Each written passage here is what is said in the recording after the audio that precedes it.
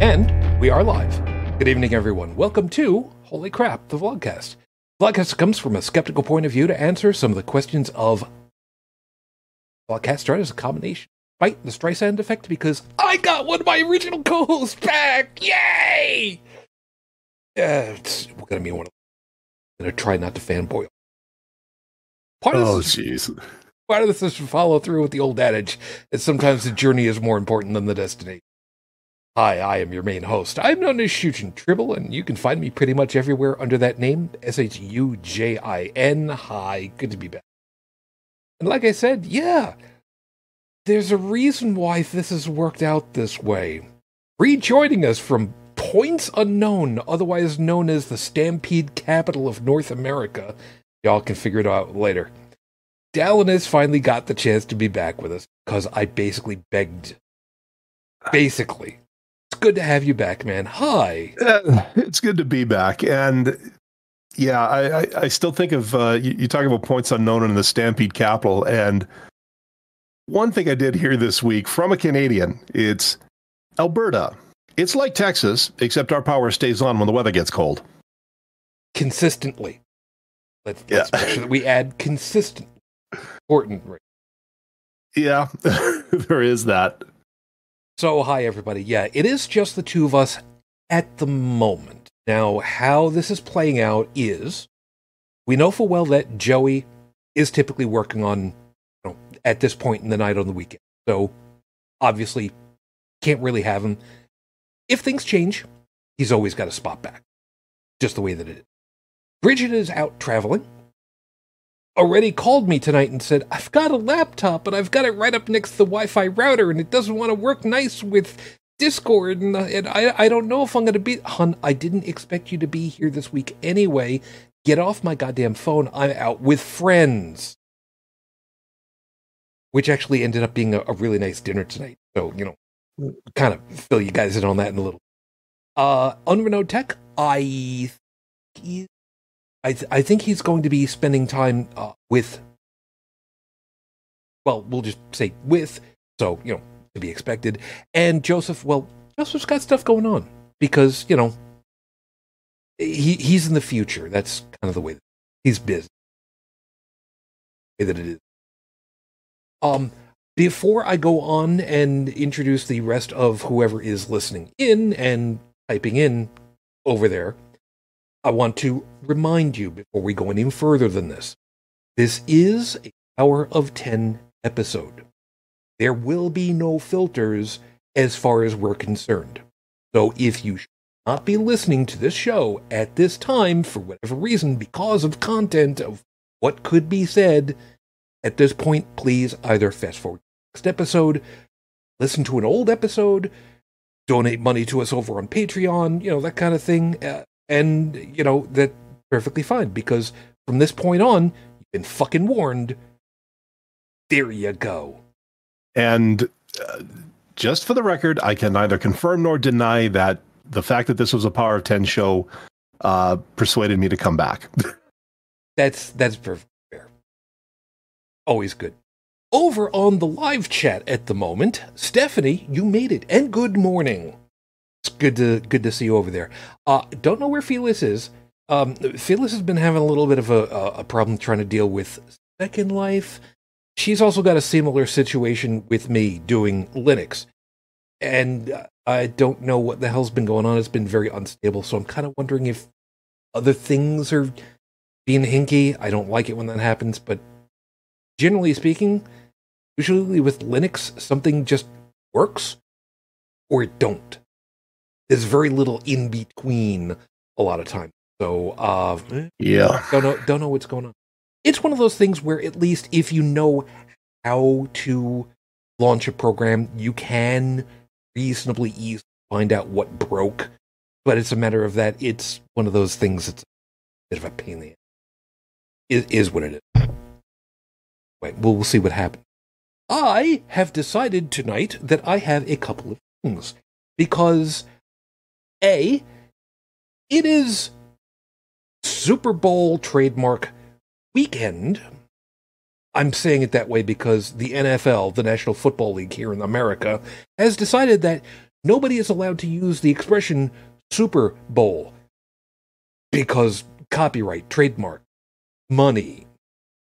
So you're allowed to get away with saying things like the big game or come watch the game, but you can't say the Super Bowl. Whatever.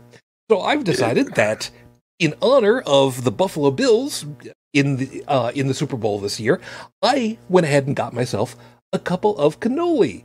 Oh, damn. Yes, there's only one small problem. The Buffalo Bills are not in the Super Bowl because they got... This was supposed to be our year.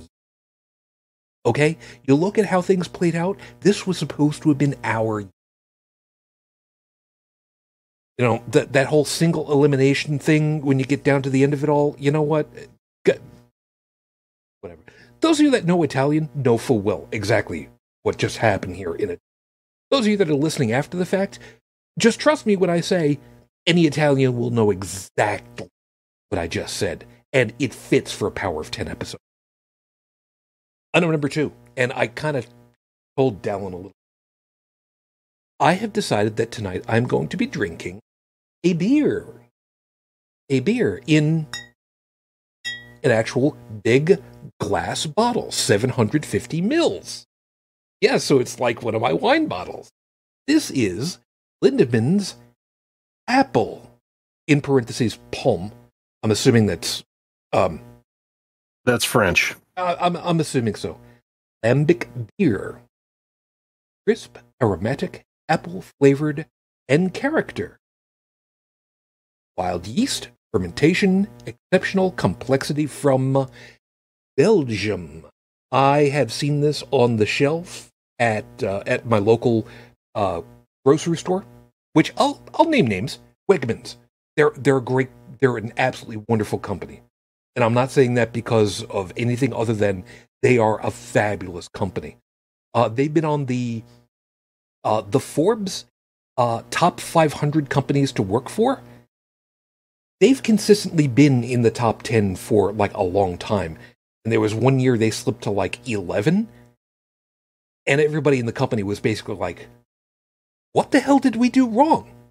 Let's fix that. They were back in the top 10 the next year. So, you know, it's a family-owned company out of Rochester, New York. So, you know, they are very, very good. They're employed. I've never seen anybody having like a bad day. I will consistently check in on, you know, busy times with the cashier and just, you know, doing okay with everything. You know what? I'm okay, cool. I hear that. Yeah. Those of us who have worked cashier desk know full well how insane it can get very quickly and very annoying.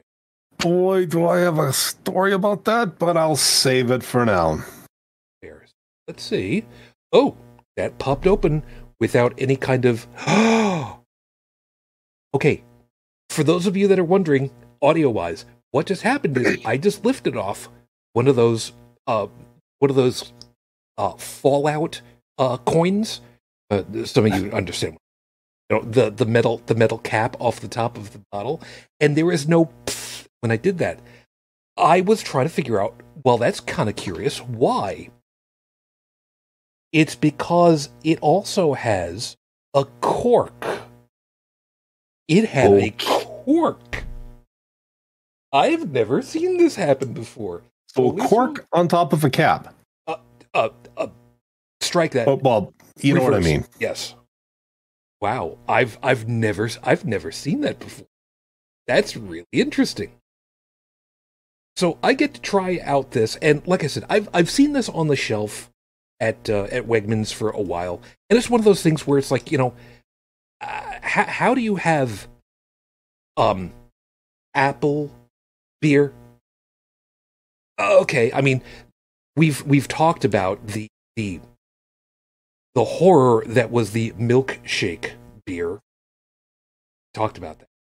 So I'm kind of curious about this one because they also have, I think it was berry and some other fruit as a basis. So Oh, well, you heard that one, I'm sure.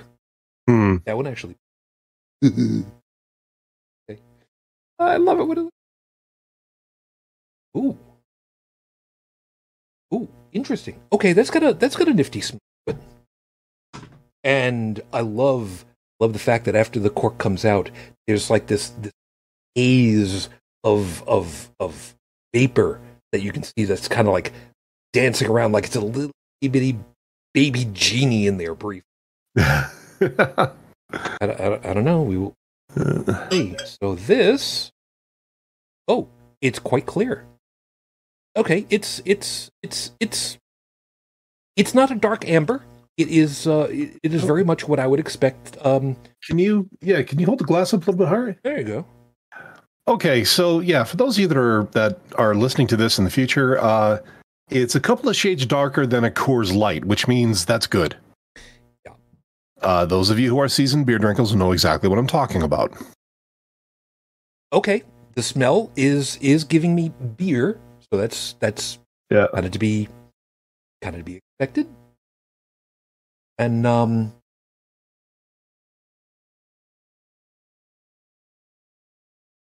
oh, that is interesting. This is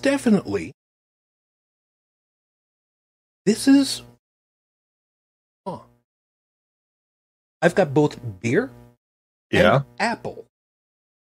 And I say that in a surprised fashion because, well, Dallin and I were talking last night about the some of the beers that I've tried that have been less than good. So wow, this is actually pretty good. I may actually finish this. You know what? I might not. I might decide. I'm about to play my age card here, though. Yeah. This sounds like something that, okay, so that's from Belgium. Okay, so that's a good thing because Belgians know their beer. Yes, which Stephanie is also pointing out. By the way, it is called Lindemans. Yeah. And on 1822. So kind of get the funny feeling that folks know a little something about what's going on. Well, and I read somewhere, and unfortunately I can't cite the source at this moment, but in Belgium, they apparently have over 300 beers that they brew across the country. And for each one of those beers, there is a distinct glass that you're supposed to drink it out of. Oh. Because physics, chemistry, etc. Okay. Now that, folks, is what you call, that's passion for your craft, let me tell you. There is that. But yeah, the way you describe the flavor, it reminds me of a drink that we had back in the day called a twist shandy, which was like, it was beer with kind of like a fruit infusion of sorts, but it was more citrus, like lemon, lime, or orange or something. But it wasn't like it cut the bitter and left kind of a fruity aftertaste in your mouth.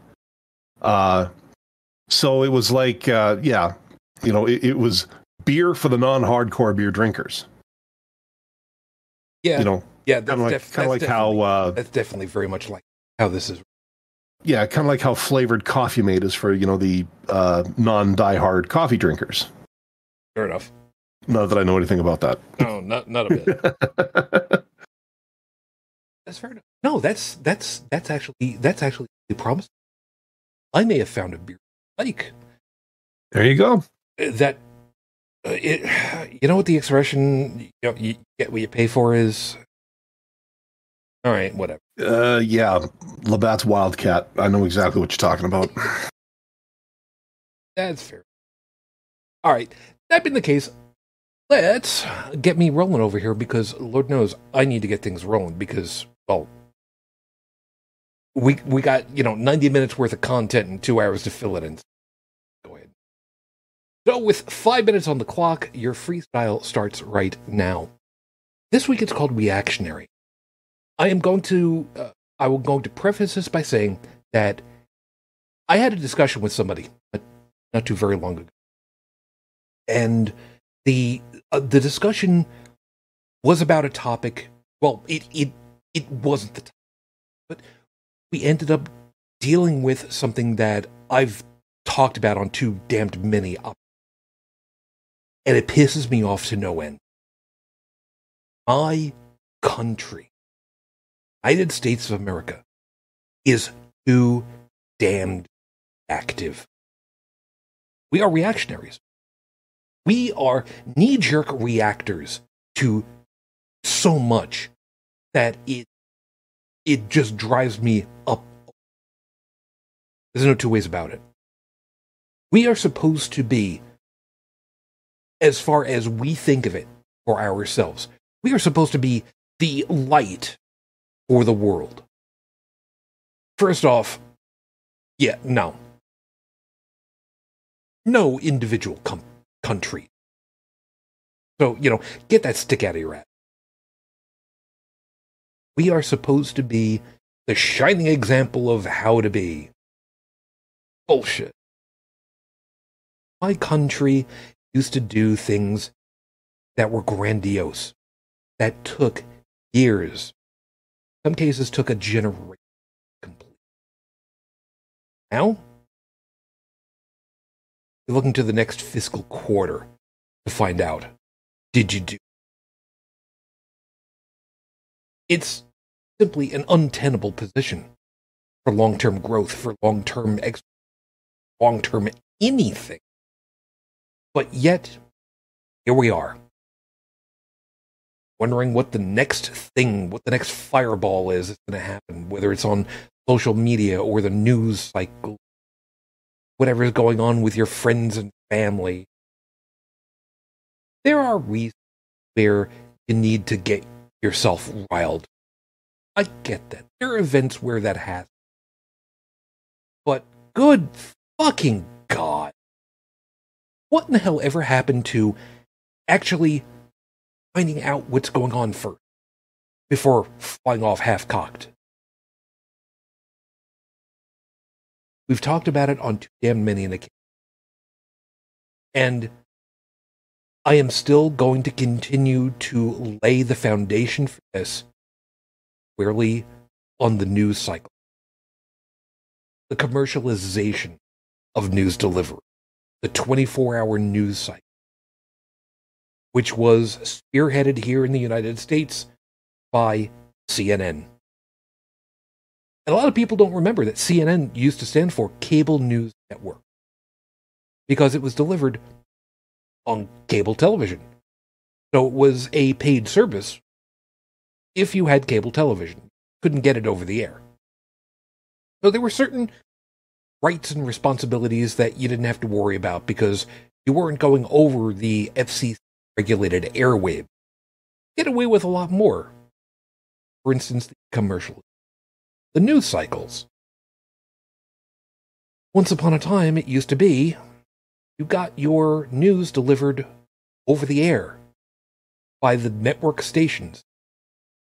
Usually the local news. And admittedly, in the New York City market, it's hard to have quote-unquote local news when your coverage area is millions upon millions of people, your servicing area. If you start from, the Gorilla Building in downtown Manhattan, and your effective coverage area is Long Island, Connecticut, part of White Plains, New York, Pennsylvania, little piece of it, New Jersey.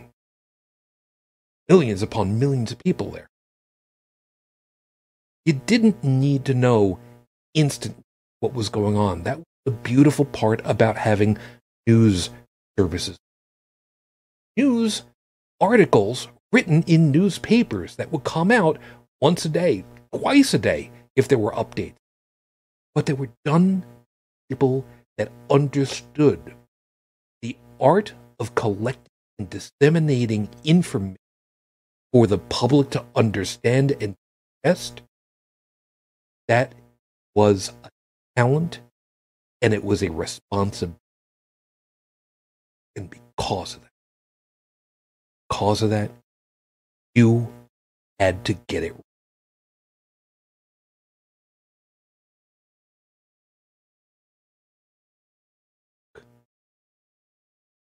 Joe average Twitter user is running a nuke. Don't give him the same level. Somebody that actually writes an article, goddamn.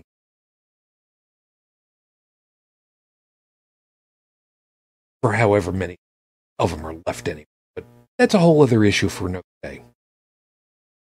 A lifetime. In any case, let's at least go to the fun part, and then we can go ahead and we can deal with all the other shit, because we've got the horrible scopes to get to.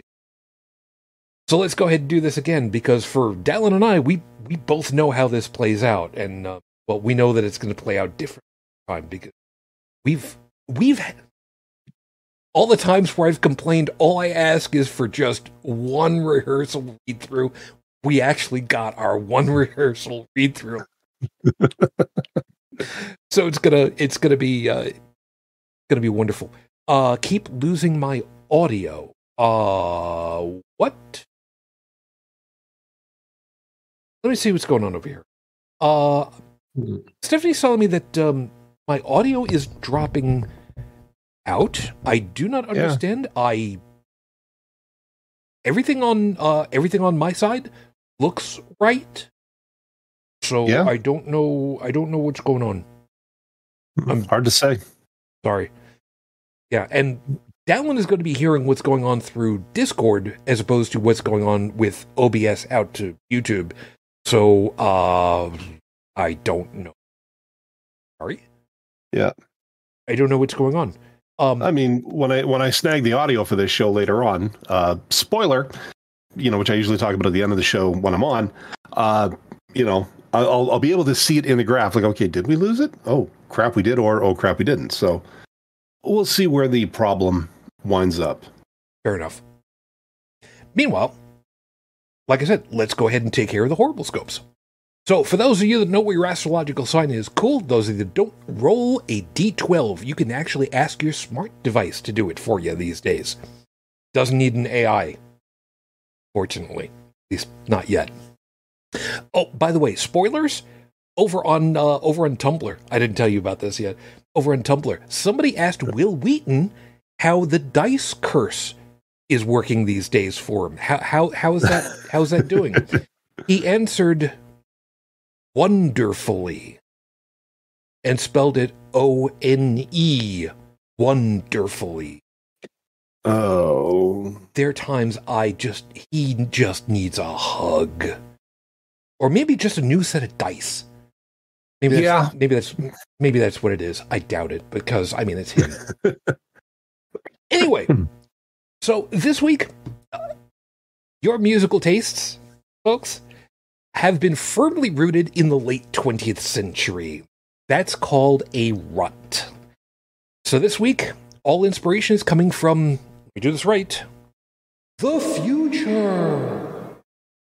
Welcome to the 21st century. See, Dallin, you finally get the chance to hear it that time. Yeah. I love it. When yes.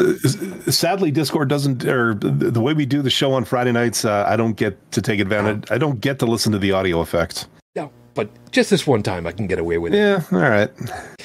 Aries, look at you. Bucking the theme right from the gate. Instead of enjoying the theme, you decided to look ahead to spring training by getting the Pittsburgh Pirates theme song, Let's Go Bucks, a new pirate generation, 2011. Their first game is February 25th, so get ready to lose a lot of money. So this week, please just stop gambling.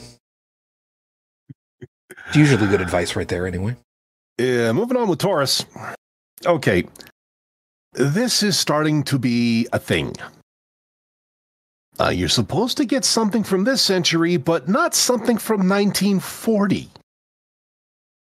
Vote for Gracie wasn't exactly a toe tapper, but it did get some people to write in, Gracie Allen for president that year. Believe it or not, she was way smarter in real life than she acted professionally. So this week, stop acting like you don't know what's going on around you. The bit is dead, okay? Let it go. So is Gracie, but my God, was she smart. Gemini, are you all conspiring to make a mockery of this week's theme? Because Gemini, your song only seems to have a pretentious title. Outdoors at 7 p.m., sunny Main Street. I can't tell you who the artist is, but it's from the Wii U's version of Super Smash Brothers. The idea of cute little family-friendly characters and big-time beat-em-up gaming just says what we need to know about you. Keep up your long-running streak of not kicking a puppy. Yeah, I played the original Super Smash Brothers on the Wii way back when. And I made it to the end. And the theme song that was going on was talking about, honor in combat, and that it's perfectly honorable and noble to beat the teetotaling hell out of your opponents. And all I could think of was, is this really something I want to give my kids? And yeah, look, I'm all for shoot 'em ups. I'm all for fight 'em ups. But do I really want to see Princess Peach, lay the boots to Bowser or some other villain? Not really. Well, I don't know. I mean, Peach and Bowser have kind of got this whole, kidnap fetish thing going on. And Mario's obviously a cuck for it all. So, I mean, whatever. You spend far too much time on Tumblr, my friend. Yeah. I do. See, admitting you have a problem is the first step in recovery. Moving on with Cancer Moonchild. Okay, now, this is just annoying. Never mind that you've gotten At This Moment, originally by Billy Vera and the Beaters in 1986, which still kind of gets me that they would have a name that sounds like, a 50s rockabilly group in the 80s, but whatever. But this is a cover from 2009 by, of all people, Michael Bublé. You say that name so well. He's Canadian. What can I say? No, it's because you got those great pipes when you... Well, should I be getting up closer to the mic here? Okay, Say, I know Michael this is... Bublé. I know this is a not safe for work episode, but god damn it, don't do this to me now. Anyways, look, sure, he's a great performer. We'll pull again full shows over and over again, but look, singers typically don't have a successful career with albums that are 75% filled with covers. Unless your name is Yankovic. Just try to be original in your thinking. Although, to be fair, the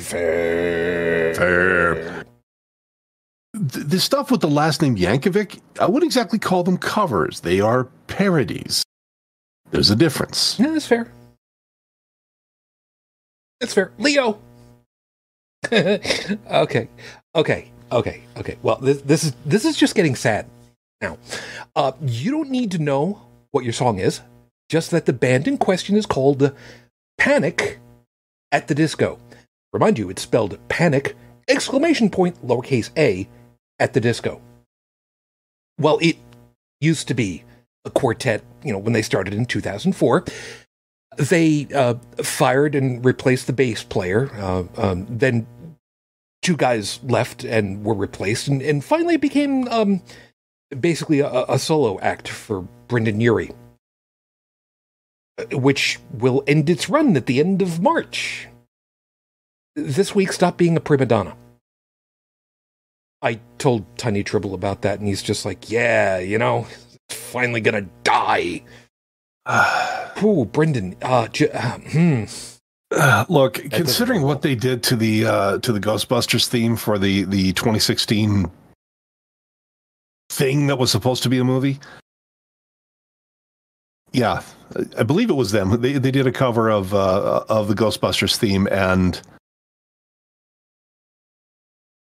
you will understand this context when I say this. This is top tier fromage. Fair enough.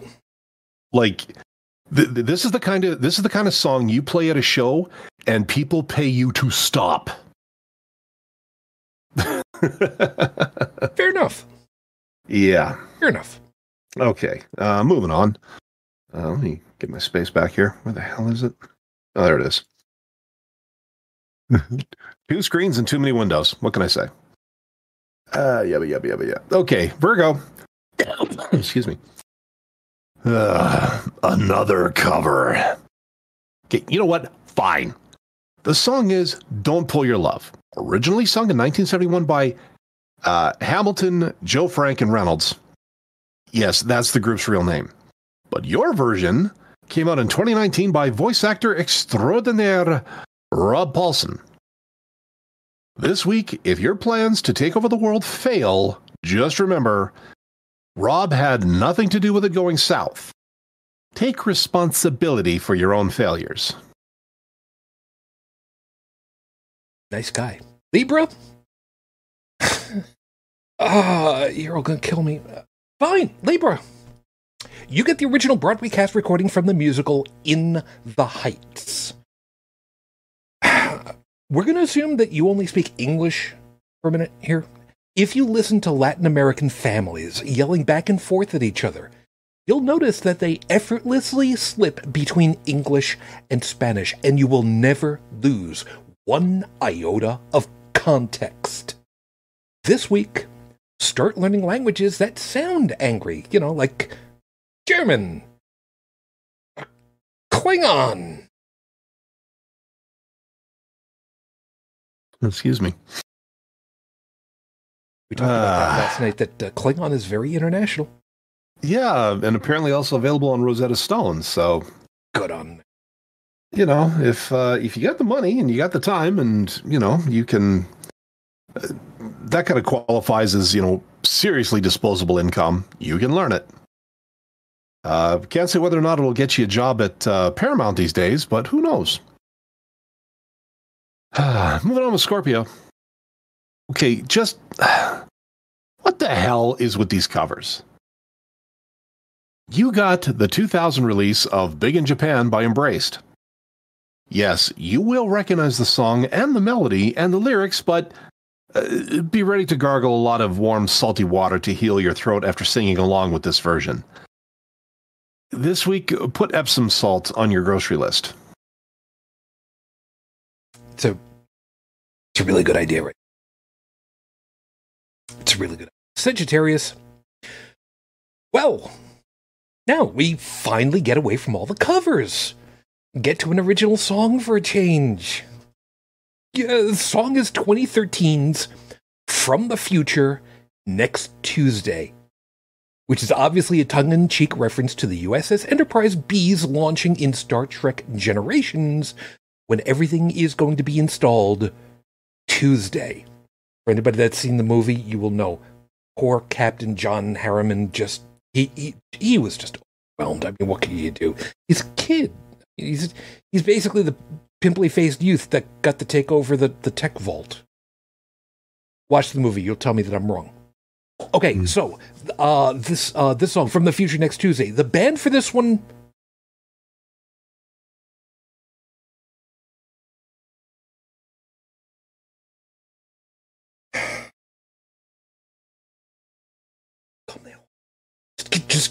Just come the hell... Okay, you know what? The Shakeups in Ponyville. Okay, the name of the band is The Shakeups in Ponyville. This is a My Little Pony fan music group. You know what? Okay, congratulations. Sagittarius, congratulations. You did what nobody else could do. Okay? You broke me. Are you happy? Are you proud of yourself now? Are your mom and dad proud of you now? Congratulations. You did it. Congratulations. Well done. Fuck you. And I think that song is also in my my list of fromage for the end of the year. I don't care at this point. Yeah. All right. The sad part of it is, I bet you, the stack of CDs that I got over here, I bet you I got it over in here somewhere. I bet you I could go looking. I don't want to know. Anyways, Capricorn. All right. Screw it. We're broken. Let's see. Yeah, now is the time to try something new. 10% off ginger pork with this coupon. Yeah, we got that one from Pacoda Village Kitchen up the street. They're actually pretty good. Aquarius. Because Aquarius is next, right? Yeah. You think you're gonna get better than that? No. Call your parents, kiss your pet, brush your teeth, only drink fluoridated water this week. I don't know. I got nothing.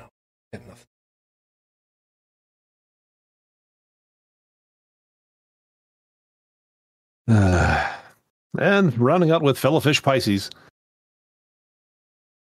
So someone wanted a super naughty scope for you this week. Yeah, it's going to wait for next week. Look, you're not getting any special treatment till we recover from this damn set. I don't know. And I don't know. You know what? Whatever. They're your scopes. You like them, great. You don't like them, fuck off. I don't care. I'll have them posted at the end of the week because that's what I do, and I'm a creature of habit. Fuck it, whatever. Tumblr, Twitter, Facebook, Discord, fine. You know what? It's all good. Or not. You know what? I don't care. Right now, I don't care. I don't care. It's gonna be what it's gonna be. Right. It's episode 440 on the docket, Your Honor. Hour 10 episode labeled A-Hertz. I was going to put A-hole, but I mean, musically inclined people are going to understand that A is supposed to be 440 hertz. Because concert tuning isn't always 440 hertz, which pisses me off. You don't tune to an actual frequency. You tune to the instrument that can't be tuned on the fly. If you have a piano, you tune to the fucking piano. Me? No, I'm not salty about that at all. There was a musical competition I went to back in high school, and one of the judges said that we were all off tune because we tuned to the piano that they provided states away from where we came from, and they dinged us on points because we were out of tune from 440 because we were tuned to the piano that wasn't tuned to 440. You know what? Fuck you. Whatever.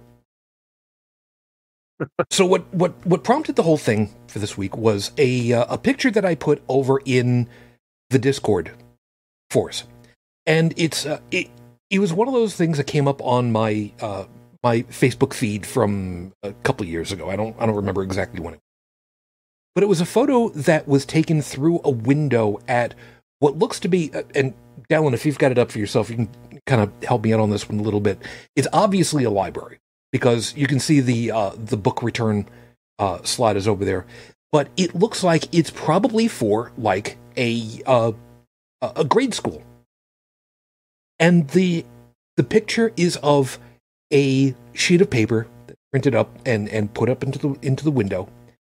And what it says on it is, Google it. Check Snopes.com. Look in an encyclopedia. Ask a librarian. Ask an expert in that field.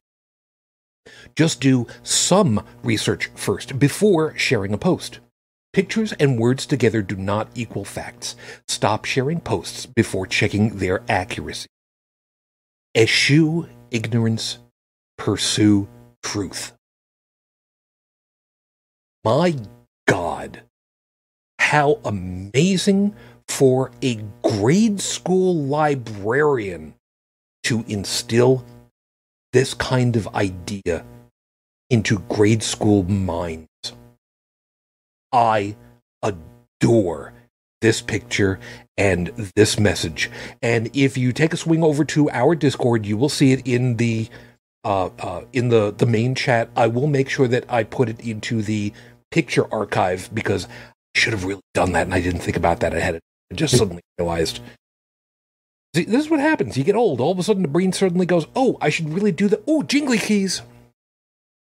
Whatever. I'm old, man. Leave me alone.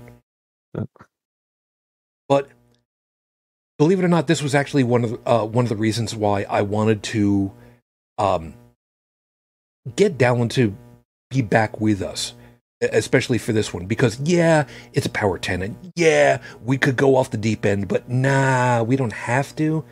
And even if some people would think that this is kind of a milquetoasty kind of topic, honestly, there is nothing more badass than instilling good ideals in the minds that definitely need to be reminded of it because they don't know and they haven't had the chance.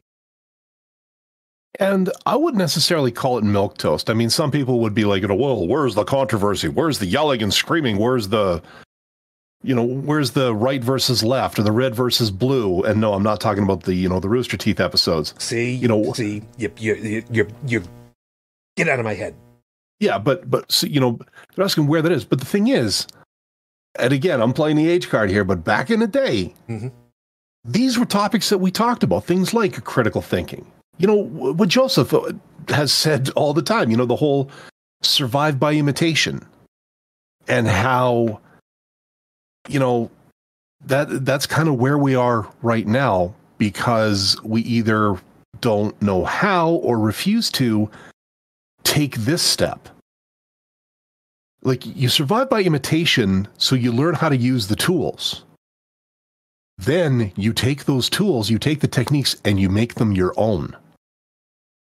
This is where things like critical thinking come in, where, okay, I know where to research and I know how to research. Now I just have to research, which means work for a lot of people. And that's the other side of this. It's the other side of the coin where, these days it's easier to just, okay, this influencer, this YouTuber, this Twitter user, this Facebook group, they all, seem to jive with how I think, or their words make me feel good. Therefore, they must be the leaders that they are dear leader to me. There's an awful lot of there's a lot of opportunities for confirmation bias, especially these days. That's true. That's true. I mean, yeah, you've got misinformation, but you've also got way too much information. This really is the sort of the information age's version of the story of the three blind men and the elephant. Please tell me I haven't lost you on this one. No, I just thought that I saw something in my glass as I was sipping the last of it down. I've actually finished the first glass. This is good. Good on you. This is this beer. Mm-hmm. It very much does not taste as beer. This very much tastes like I don't want to say hard cider, but kind of the cider without the bite. I don't have an alcohol bite out of it, which I don't know if that's a good thing or a bad thing because as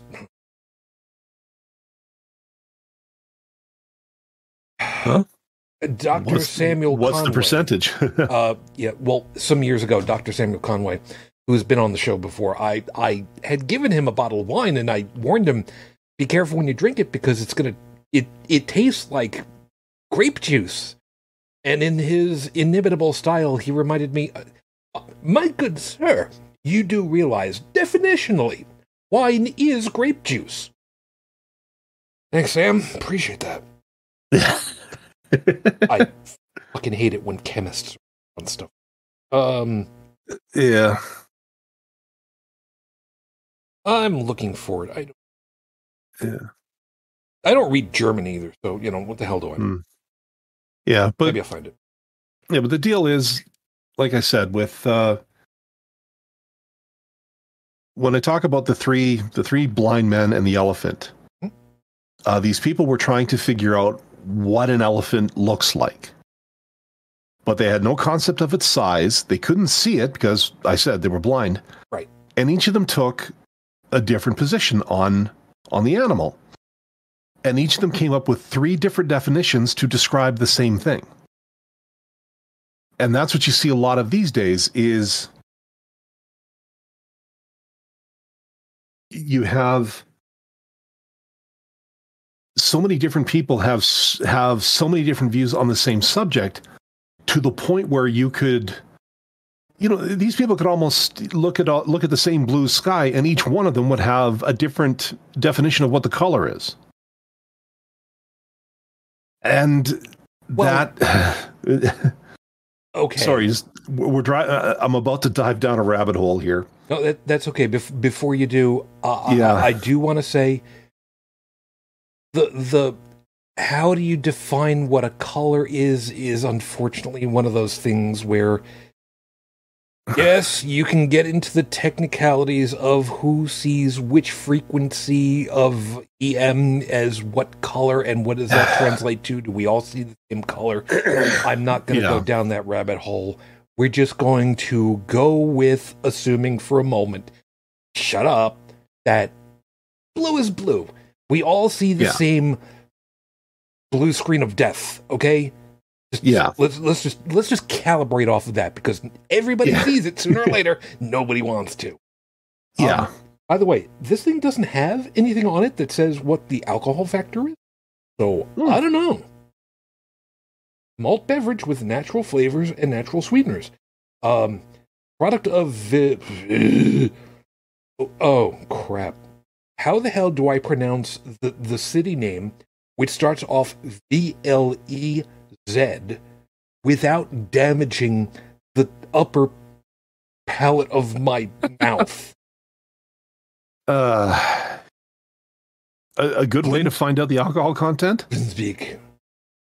Buy 6 of them, pound them, and see how you feel after that. 6 of them. Well, it's like a 6-pack test. Six. Oh, might I remind you? This is a 750 ml bottle.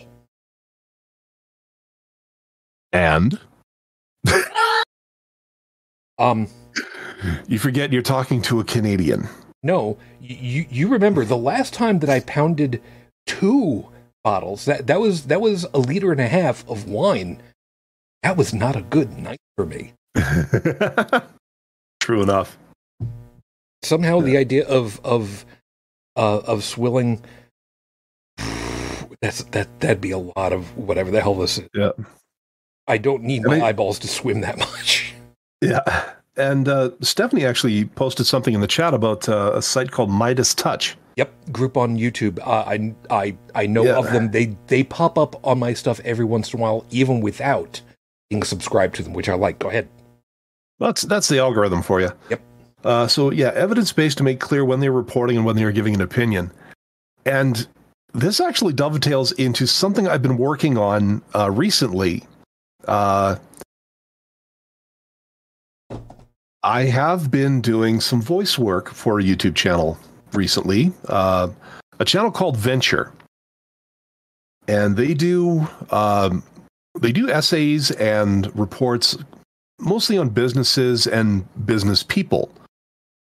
Very much like a rise and fall type situation where they start off really good and then they rise to new heights and then they fall spectacularly. One particular example, of course, Sam Bankman-Fried, the crypto guy. The very first video we did was Martin Shkreli, ye old pharma bro. You may remember him from such hits as, hey, let's take this life-saving medication that was actually, cheap and was saving people's lives, and let's make it so expensive that even Donald Trump couldn't afford it. And he just got out of jail not too long ago, and he's right back to his old tricks. But my point, we actually got called on a couple of things. I can't remember which video it was. Right, it was the one we did a video on Andrew Tate. Now, he was the guy that he's one of these, like alpha male energy type people. And I've seen clips of him, and it's just like, wow. Just, I wish your mother had slapped your mouth, you little prick. But recently, he got busted and arrested for human trafficking of the kind of Epstein style. Let's just put it that way.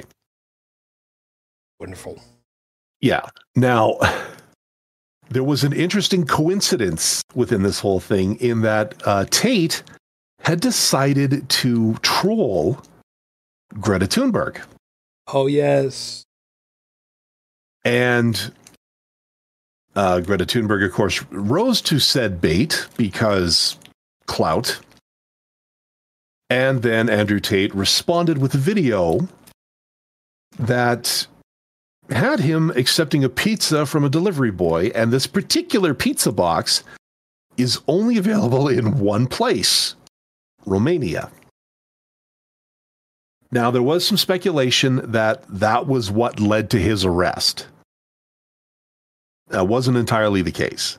Now, a blogger had made that hypothesis. It was later disproven, and they retracted. Kind of said, "Okay, you know what? At the time, these were the facts that we knew, but things have changed." Well, we got called on it. Somebody say like, "Greta had nothing to do with it. Rah rah rah. Why'd you put that?" What I loved was that another viewer had replied to the comment saying, "At the time, this is what people knew." It was later discovered. If you watch the rest of the video, you'll even hear me say it was later discovered that this was not the case. And amazingly, the only person that really hasn't said anything about the goof up was Greta herself, because, well, I've got opinions on that. But to my point,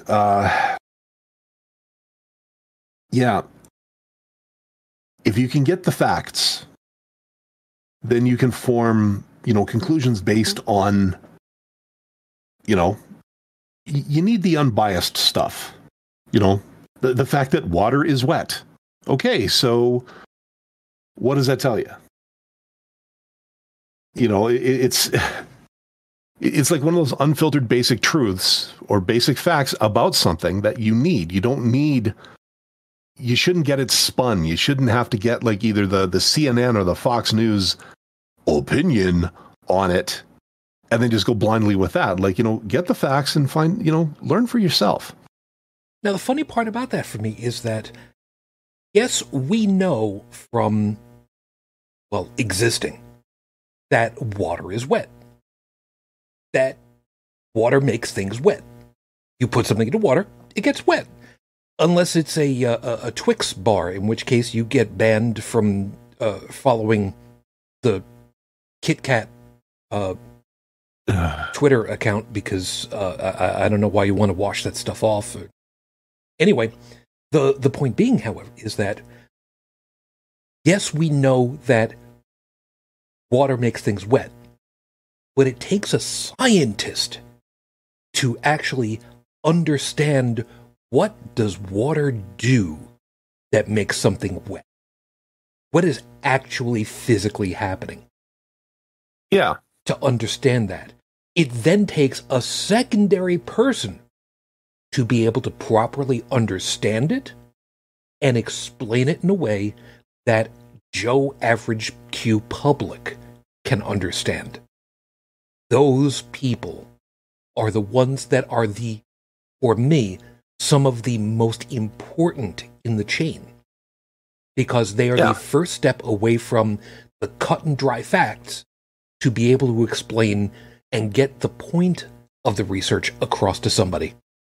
Yeah. To borrow a quote from, one of my favorite book series, these are the guys that break it down for people Barney style. Mm-hmm.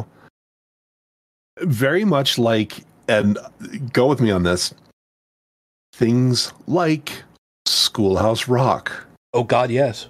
Or the pre-credits thing on the old G.I. Joe cartoons where they talk about, safety things or health things. Now, okay, that they go down a little bit further, in terms of basics. But my point being is that they were able to present things in such a way that the layperson or the moderate, if you will, could digest it. Fair. Yeah. Fair. Now, see, this particular item, Dallin and I talked about last night during our show, and we kind of got into a not a disagreement, but just a nuance of yeah, it's a good piece. The way it was put in there was kind of hinky, but you know what? Okay. Yeah. On the bright side, though, it gave us these great memes that we can now use with information Skeletor, who Yeah. with things like, if you enjoy eating hamburgers for when you become depressed, it's still an emotional support animal. Until next time. Yeah. Like, you okay, you glorious personality that came up with that. I fucking hate you and love you at the same time. Yeah. But because technically right is still right. Pisses me off. It's a nice play on words. It is. Yeah. It is. But you're right. I mean, there have been very few times where collectively a commercial organization actually came up with something that had such an incredible impact on society at large as a whole. Now, for those of you that might not have ever seen Schoolhouse Rock for whatever reason, and I'm not going to rag on you if you haven't seen it. I will suggest, however, please, by all means, look it up on YouTube. If you don't already have a copy of one of the anniversary things on DVD, just buy it. Find a $5 version, secondhand or whatever. But it was a wonderful collection of memorable music that taught. There was a good portion of it, a good section of it, that was specifically United States centric because, well, the primary audience was us. So stuff about, the government here in the United States, the history, the policies of immigration, the not so great things about manifest destiny that we didn't really learn about until years later, which didn't exactly age well on that. However, the idea that an advertising agency associated with the American Broadcasting Company here in the United States was contracted to put together this stuff to help a guy's kid learn because he could sing and recite all these rock songs, but he couldn't memorize his multiplication tables. And it turned into something that now has people understanding the Constitution of the United States. When women's suffrage happened and pieces of how that came together. The multiplication tables, for crying out loud. We don't think about it anymore. Things like multiplying by 11 or multiplying by 12. Usually, it's 1 to 9 and everything by 0 is 0. Okay, well, fine. But, they covered so much stuff. And that's why there are pieces of Schoolhouse Rock that are exceptionally great. There are other pieces that, in current retrospect, could have been done better, but I think for when they were produced and how things were taught, even erroneously so, they did an exceptional job of getting the information done. And that's a double-sided sword. That's a double-edged sword. Because you get good information out there, it's memorable, multiplication tables, math is really hard to screw up. History, being written by the victors, can necessarily be that easy to do. And let's face it, crunching it down for, single-digit ages, a lot more nuance out there that you got to end up learning sooner or later. It's just... Yeah, but, devil's advocate, but that's just it. You've got to get it down to... I'd say when you're talking like single digits, you've got to be very careful with your information. Agreed. To the point where, okay, you're not... and again, going back to my own childhood on this one. Absolutely. The trick with a very multi-layered, very, like you said, nuanced subject like history, the idea is not to flood them with every single ounce of gloom and doom and saying that this happened or that happened. What you have to do, and this is where I think a lot of teachers miss these days because they're so busy trying to push all of this because their influencers tell them to do this because TikTok. The idea is to generate the spark, to light the pilot light of wanting to learn. So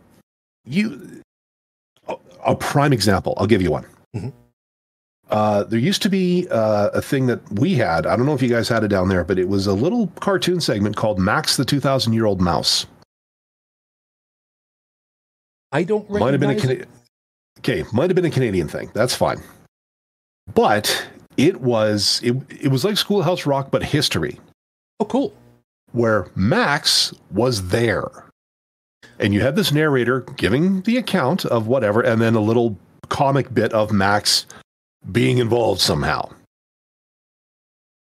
And there was one about Charlemagne.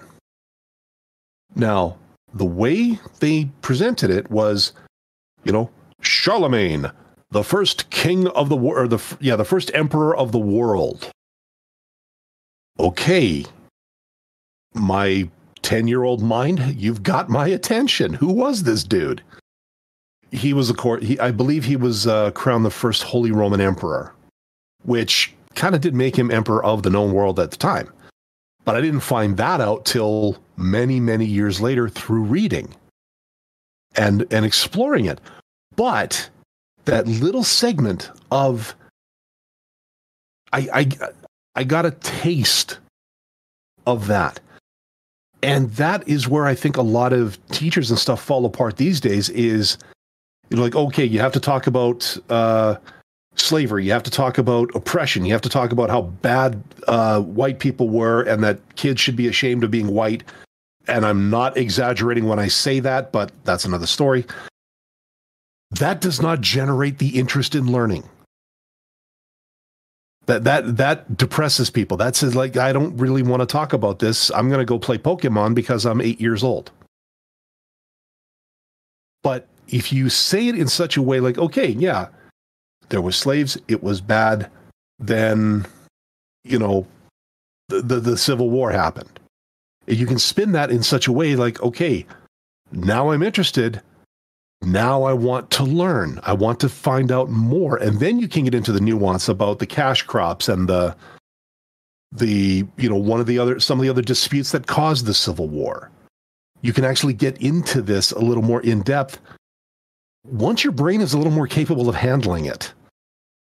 That's the other thing, is that these days with so much information out there, kids can't be kids anymore. They can't learn at the pace because everything's flying at them to the point I think a lot of them are paralyzed with it. And okay, the rabbit hole. So a lot of it is disinformation.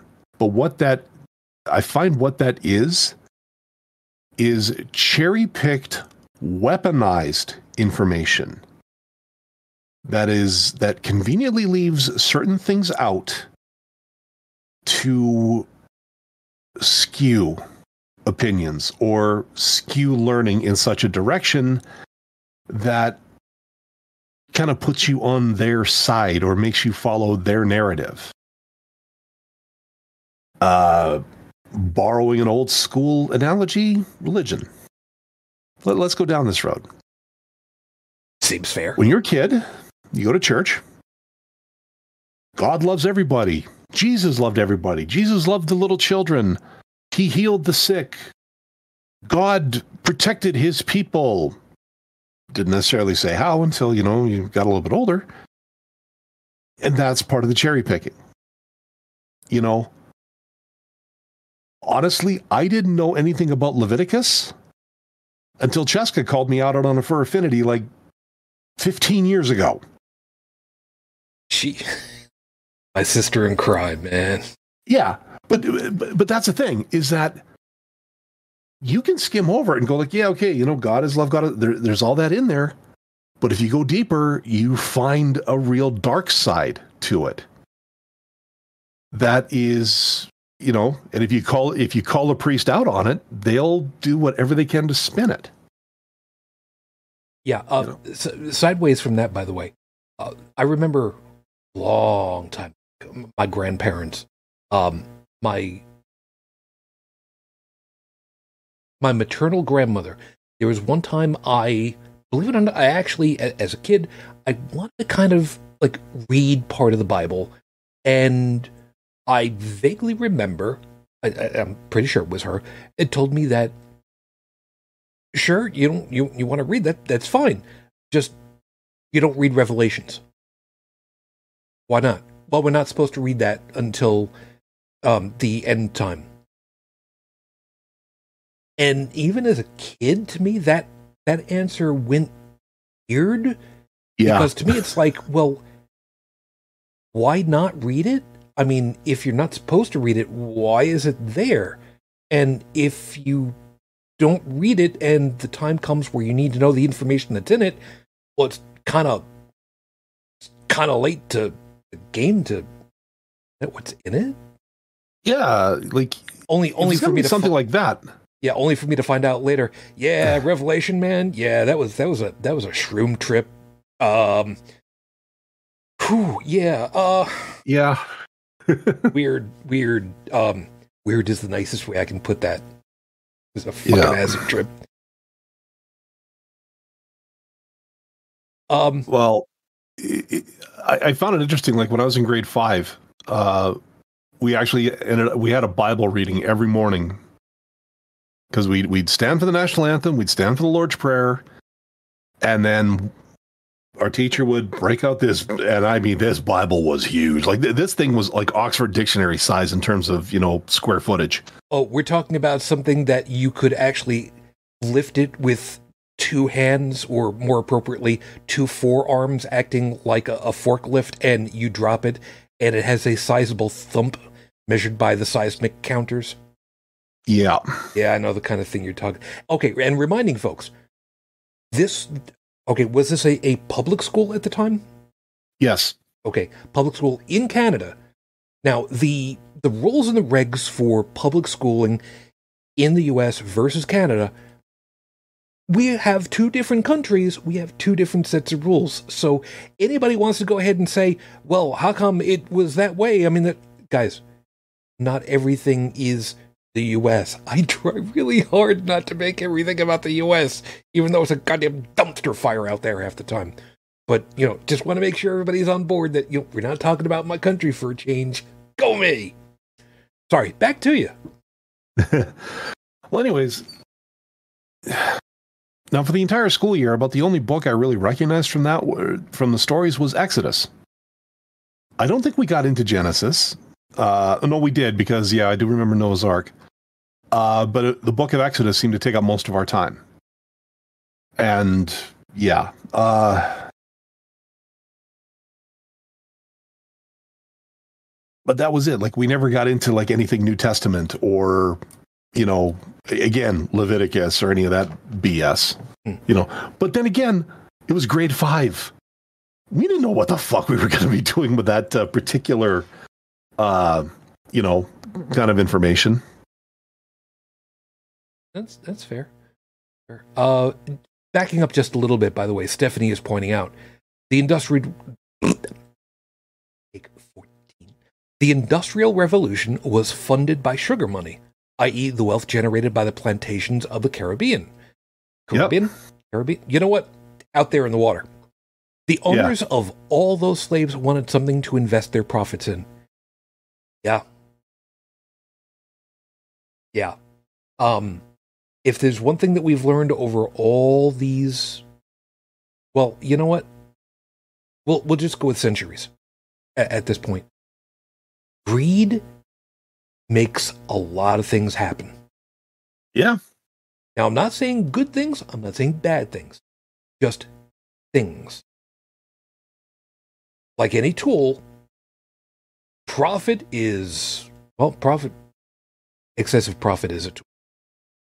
And I don't mean that in a very nice way, in any way, shape, or form. I'm not talking like a screwdriver or claw peen hammer. I mean like your fucking tool. Because the greed for the stuff is just... I want to have all of the galleons to sweep the oceans and all the cannonballs, because, I mean, whatever. Doesn't mean that I don't appreciate all the things that we have accomplished over the centuries, especially technologically speaking. I mean, let's just start off with, on my face, these spectacles that I have on my face. That's a pretty cool piece of technology in and of itself. Took a lot of research to get to that. But, not all tech is created equal. Not all profit is either. So, yeah.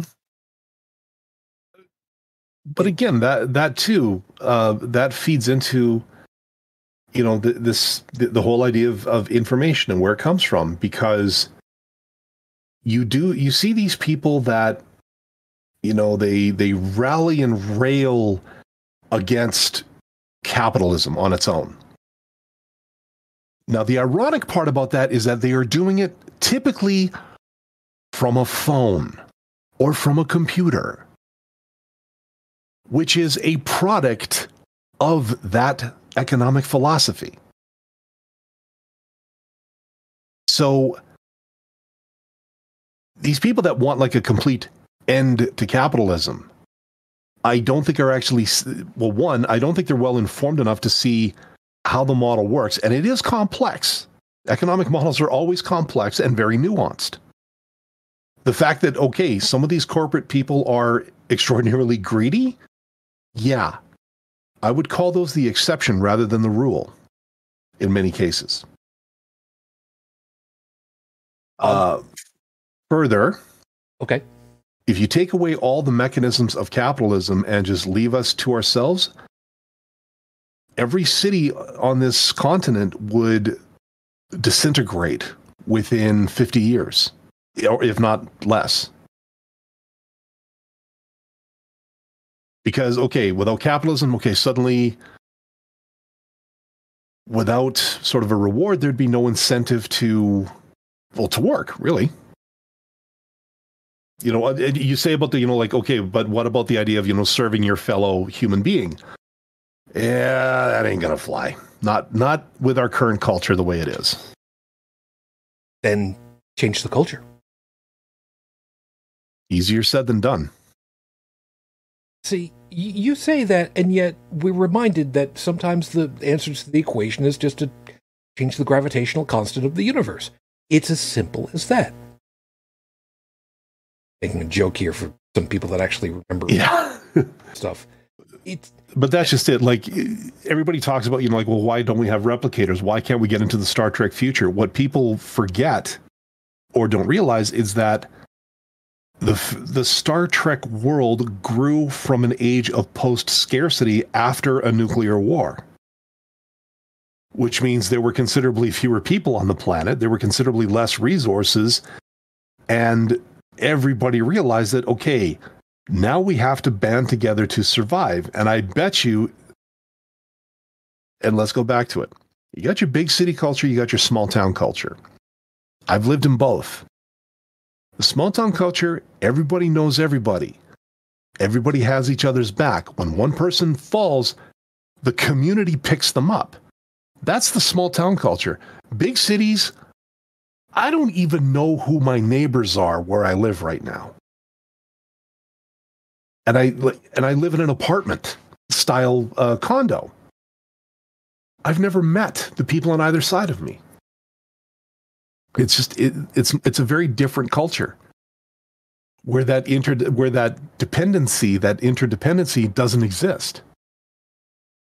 Now maybe in, certain little suburbs of the city, you may still have that. But in the wider urban area, no, that doesn't exist. So, if you want to do away with some of the big, corporate whatever, you'd almost have to disband the cities and have us all live in small towns, because then you would get that kind of culture that you're talking about. But they would also be a little bit polarized because they're all, this community doesn't know anything about that community, so that community is now demonized because of lack of knowledge and blah, blah, blah. So it's a tribal thing. For some pieces, yeah. And Stephanie's put an interesting piece about it. Ironically, we now have machines to replace the slaves. The funny part about it is, and I mean funny, and not funny, haha. The funny part about it is, it could have always been that way. It really could have.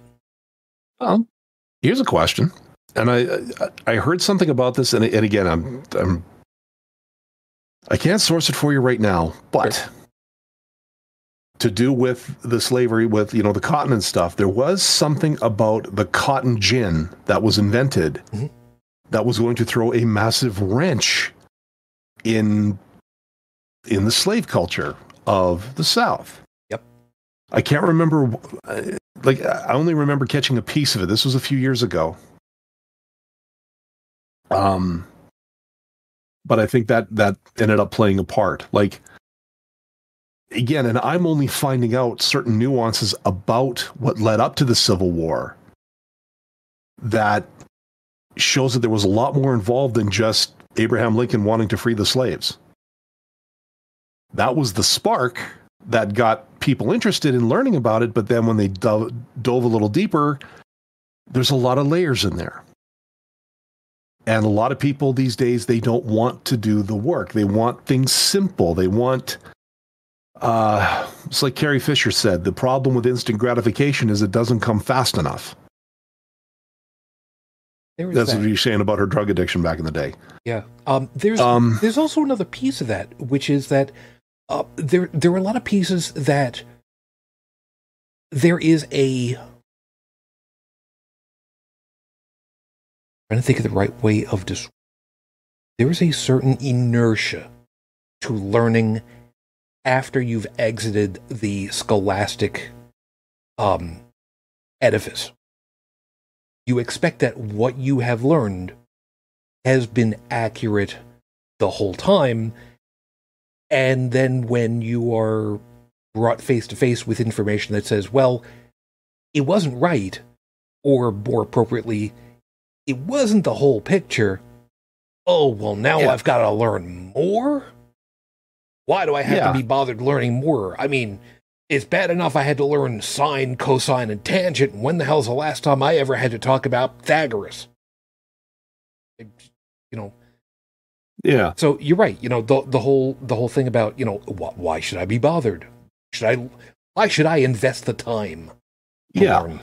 So then it's let somebody else do that work. And that's where the weaponization comes in, because there are people out there who want to drive a certain narrative, who have particular religious or political aspirations or convictions, probably the better way of putting it, who now say, okay, these people are sick and tired of, learning from the books. They just want their quick information, which means I can tell them this and they'll believe it because they're too lazy to find out for themselves, and I can make it as outrageous as possible.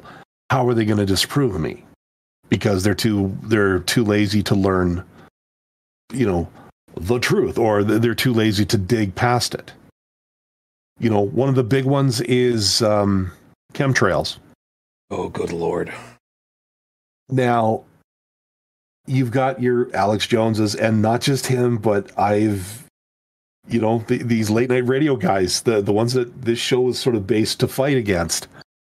and other people. I have heard these guys on the air talking about like they're spraying these chemicals and they're doing this, and you can see it from the wings. But all you need to do is just look at a little bit of physics and a little bit of, chemistry, and you could find out exactly why the contrails, the vapor trails, more specifically, the water vapor trails, come off wings at certain altitudes on certain days. With certain air densities, with certain pressure gradients, with certain relative humidity points, with certain temperatures. Yeah, and the fact that, that high up in the air, it's also, cold as balls up there. That's a very good way of considering. Yeah, but, you get these jackholes in places like California and Texas that are, slowly melting on the pavement. They look up the sky like, well, it must be the same temperature all the way up. No. Take a moment. Stop listening to the blathering, blow hard on the intertubes, and, find out. Well, like you said, that's work. Yeah. And even worse yet, if you end up talking with someone who is an expert, first off, that's assuming that nobody's already poisoned the well by saying that everybody who is an expert in whatever the topic is, let's go with a nice easy one. For instance, there's a lot of low hanging fruit. I don't want to use that for a second. Things like paleontologists. Perfect. Here we go. A paleontologist who have been putting together fossilized remnants of dinosaurs from 60 plus million years ago. I'm just gonna go with a rough number. Where there have been groups and organizations who have poisoned the well by saying either A, they've been lying all this time, these things aren't actually what they say they are.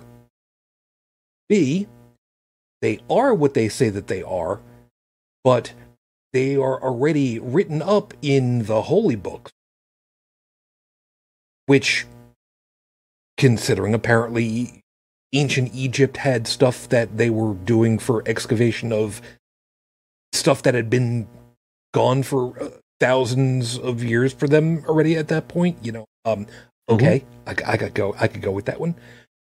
And the one that I hate the most, they were faked before, so how could we possibly trust them today? Yeah.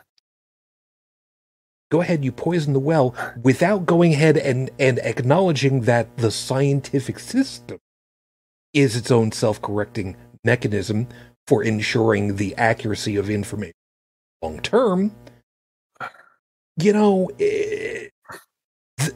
It's like you said, the instant gratification or the instant certainty and accuracy is never quick enough because, why should we know how long it takes for something to actually, get proven that there's no life on Venus? But there's also the idea of, again, when it comes to science, things change. Yep. One example I have is the black hole. Oh. Back in the day, in the days of, even in the 60s, they were called black suns. Yep.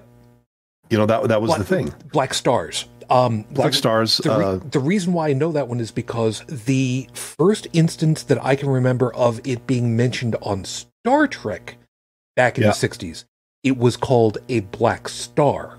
Yeah, and I believe in Space 1999, it was called a black sun. So that's where I got mine from. Yep. So things have changed, and the terminology is a funny goddamn thing. Yeah. But more than that, there's also been talk of how they're formed. Mm-hmm.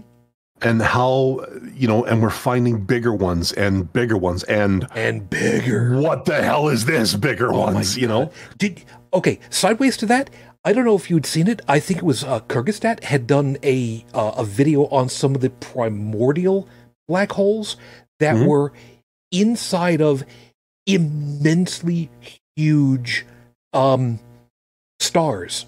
Yeah. Where there was literally a black hole at the center of a star.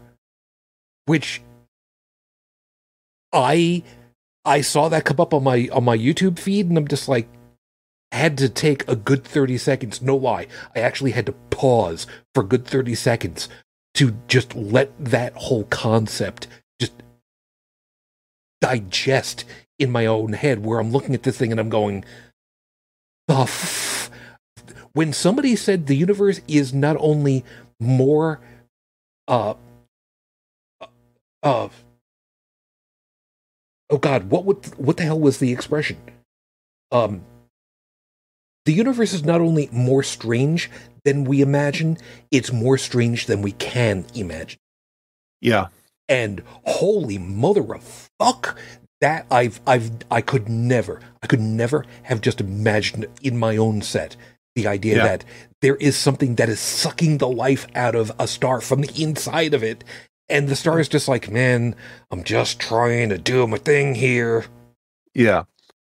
But where I'm going with this, and again, I'm trying to keep it on, I'm trying to relate it back to the theme, is that when it comes to science, information is changing constantly because we're finding new evidence, or we're finding, an aberration to something that was maybe an accepted principle or an accepted law for many, many years. But then suddenly the tools got better, the investigation techniques got better, and look, we found something. Yeah. That takes what we kind of know, what we've known and what we've accepted, and turns it on its ear. So then they have to come up with, okay, why did this happen? Can it be repeated, or was this just like, whatever? And then they repeat it and go, okay, now we've got something to work with. Yeah. But the thing is, the soundbite people, and this is really where the idea of, the misinformation comes from, or not where it comes from, but its purpose. It is the ultimate breaking down of things Barney style. It is to create the soundbite, the meme, the phrase that goes good with the focus group. It doesn't matter if it's completely correct, or what's the other one I've heard of? They call it factually correct, which means, the facts tell you one thing, but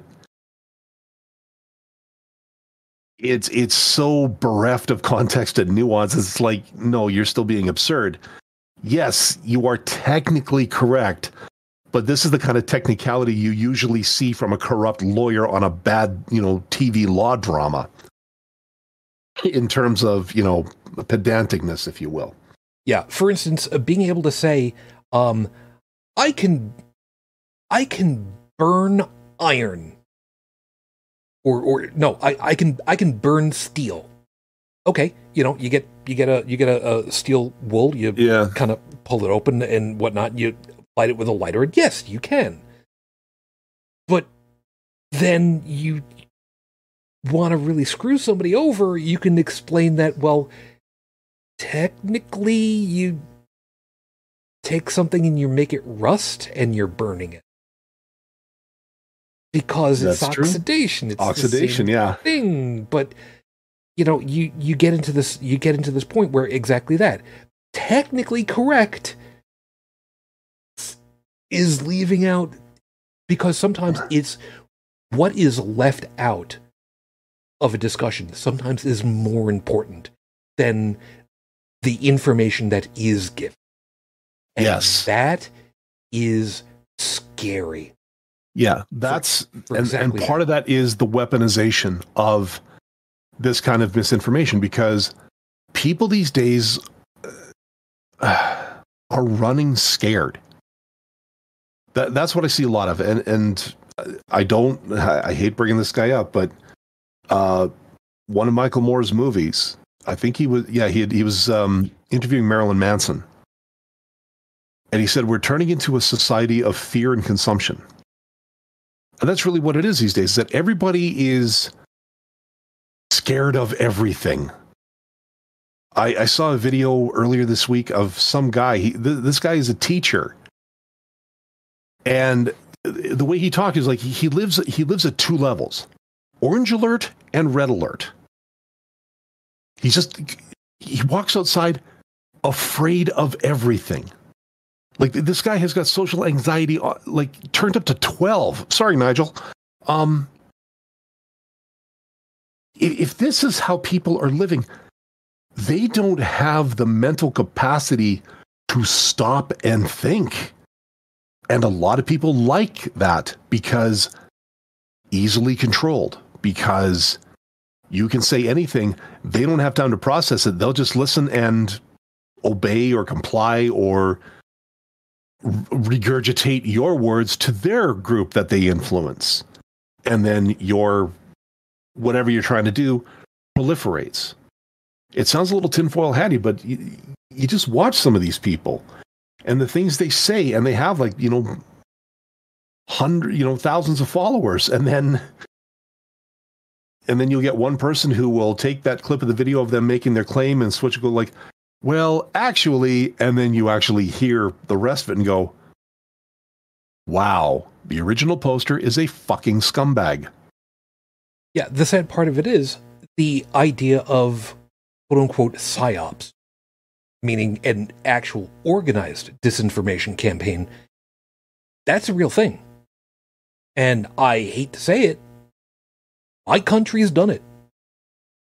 My country has fucked over other sovereign nations for political points or political influence. Oh, hell. I'm proud of that. You're doing that worldwide, and you're doing it to your own people. Yeah. Like this, and one of the products of this, and this is, I'm only going to dip into this a little bit because I talked about it last weekend or last Friday, not yesterday, but the week before. Yeah. A little thing that I have found on the internet called Trump derangement syndrome. Yeah, which when Dallin explained this to me, I understood it, but it doesn't mean that I liked it in any capacity whatsoever. I am just so deeply disheartened. Yeah, but give me a second and I'll actually tell you that there's a flip side as well, which I'll get to. For those of you that are wondering, Trump derangement syndrome is basically a reaction. Going back to your 5-minute freestyle, a reaction where if you mention Trump's name, if you say his catchphrase, which actually came from somebody else I found out this week, if you wear a red baseball cap, somebody will look at you or listen to you and will absolutely lose their shit. Like, and I don't mean just, a little disagreement. These people will come after you with a weapon in their hand and then yell and scream that they're the victim after they've beaten you senseless. This is what I mean by Trump derangement syndrome, or the fact that you mention his name, and because you mentioned his name, you are unclean. You are the embodiment of Trump and the ultra MAGA movement and every single expletive that's been said since 2016 about the guy. By simply mentioning his name, you are that, and therefore you must be canceled, destroyed. Now there's another side. Now there's a second side to it. It's the other way, and it's not formal, but I'm going to call it here. It's Biden derangement syndrome. Well, the second you mention Joe Biden, the first words that come out of other people's mouths are, "Let's go, Brandon." Yeah, because they couldn't be shit to just go ahead and have the balls to actually say, well, fuck Joe Biden. Well, there's plenty of shirts and coffee mugs with that phrase on it as well, or at least FJB. I look in weird places for coffee mugs and stuff, but...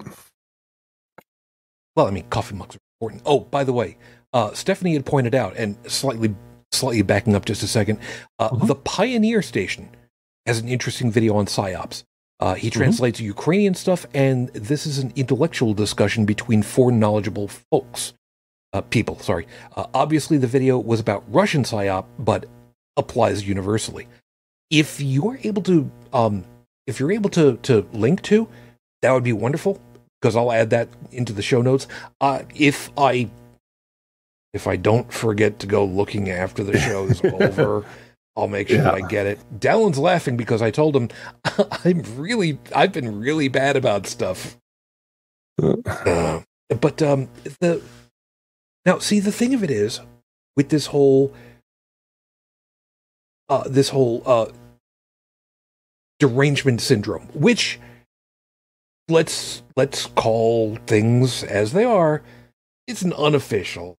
It's very much what it's been described as by the masses, for whatever good that is. We know that this is all born out from what's been happening, which is the demonization of the other. Thank you. That fucking sucks. And this is, skeptical show to investigate the question of why. Mm-hmm. Which means you have to look at both sides. Yep. As uncomfortable as it may be, you do kind of need to see it from a 3 steps back objective view perspective of the entire sphere of it, both sides of it, or all sides of it, if it's a multi-thing. Yeah. Which becomes part of the critical thinking, which becomes part of the, oh my God, it means it's work. Which means it sucks, because it's a lot of work. Yes. And this is, again, this goes back to the weaponization of it. Yeah. You know, you brought CNN up, and the first person I can think of is Don Lemon. And, oh God, who was that other guy? Okay. Oh God, he was like a George Costanza-looking motherfucker. He doesn't work there anymore. He got let go recently. Don't know. I don't follow. The only person that I remember that has been on CNN, that's been on our show, was Tom Verdi. Yeah. Mainly because we grew up together, and he was very kind to me and us. And I do still want to say, if ever you listen, Tom, again, just thank you, man. Yeah. But the thing is, guys like, Don Lemon, Chris Cuomo, the George Costanza motherfucker that I can't remember his name. These guys don't, with the exception of Don Lemon, these guys don't work for CNN anymore because they basically got busted weaponizing misinformation, cherry picking the facts to fit what they wanted to present to the people. And if not outright lying, bending the truth in such a way that, you almost have to start look at kink shaming them because of what they've done. Like they've contorted it into a truth pretzel, or the facts, shall we say. Again, I misread. Yeah. But that also, like you said, goes back to how I stated it in the beginning. The common factor has been they were working for CNN, not working off of the broadcast airwaves. There are fewer rules and regs that the FCC can levy on them because unless they're actually over the air, certain things they can get away with. And again, if it brings in the commercial money, and that's the thing, is that these cable news networks like CNN, like Fox News, like Headline News, MSNBC, OAN, all of these, they are basically for-profit news stations. Now, classically, the news on the regular airwave channel was not the moneymaker. It was never supposed to be. Yeah, and we've talked about Dallin and I, even off of the show, we've talked about this many times, that when we were growing up, it was the local TV stations had the local news for wherever it was that they were servicing, because they had to. That was part of the agreement societally. If you are going to be using these airwaves, you have to give back to the community, and that's where your news came in. So yeah, I don't know about you, but for me, 6 o'clock was dinner time, and that's when you turned on local news. Local news was on for an hour. After that, it was the national news, because it was the network that took over and covered everything across the country and international news. And after that, it was primetime TV for spin down with everybody. I'm assuming it was pretty much the same overall format for you. Yes and no. When I was a lad. Okay, no. 6 to 7 was the local news.